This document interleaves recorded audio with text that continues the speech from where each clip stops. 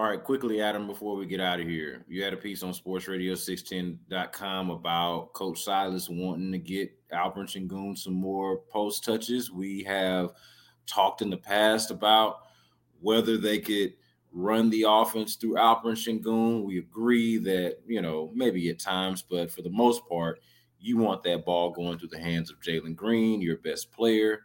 Obviously, Kevin Porter Jr., we've talked about at length as well. When he's making good decisions and when he's focused, that's probably somebody you prefer to have the ball in his hand, again, when he's making good decisions and when he's focused.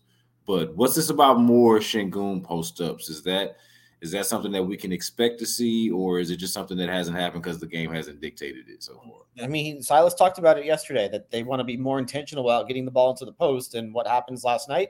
They had one post touch for Alperen Sengun. So, they've talked about doing it. It has been, it's one of these weird things because I think he's at 2.7 post ups a game. And while he's good on post ups and he's, upper half of the league in post ups, it's still not an efficient play because they are basically scoring 0.96 points per post up possession with him, something like that. And if you go over 100 possessions, 96 points per 100 possessions is not, it's not a good offense.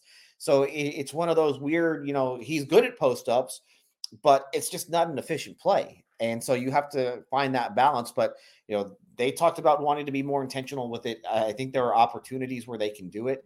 For whatever reason, I don't know exactly why they didn't do it against San Antonio yesterday. It kind of, maybe Pirtle's not the best guy to post up. He's not, the most physical guy, but he's a good shot blocker, and he'll make things tough on you in the post, I guess. But I think now over the last 17 games, they're averaging 1.3 post touches for Sengun. So they did it last night. He got fouled on his only post up. He made both free throws. So, that's 2 points in one possession. That's pretty good offense if you keep doing that over and over. But yeah, I don't know.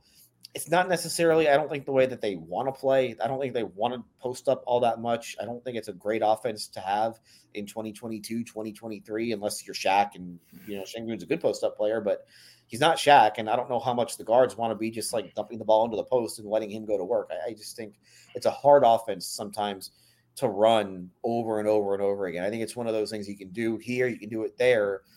But doing it, more than 4 times a game, I think it's probably a little bit much right now at this point. But we'll see.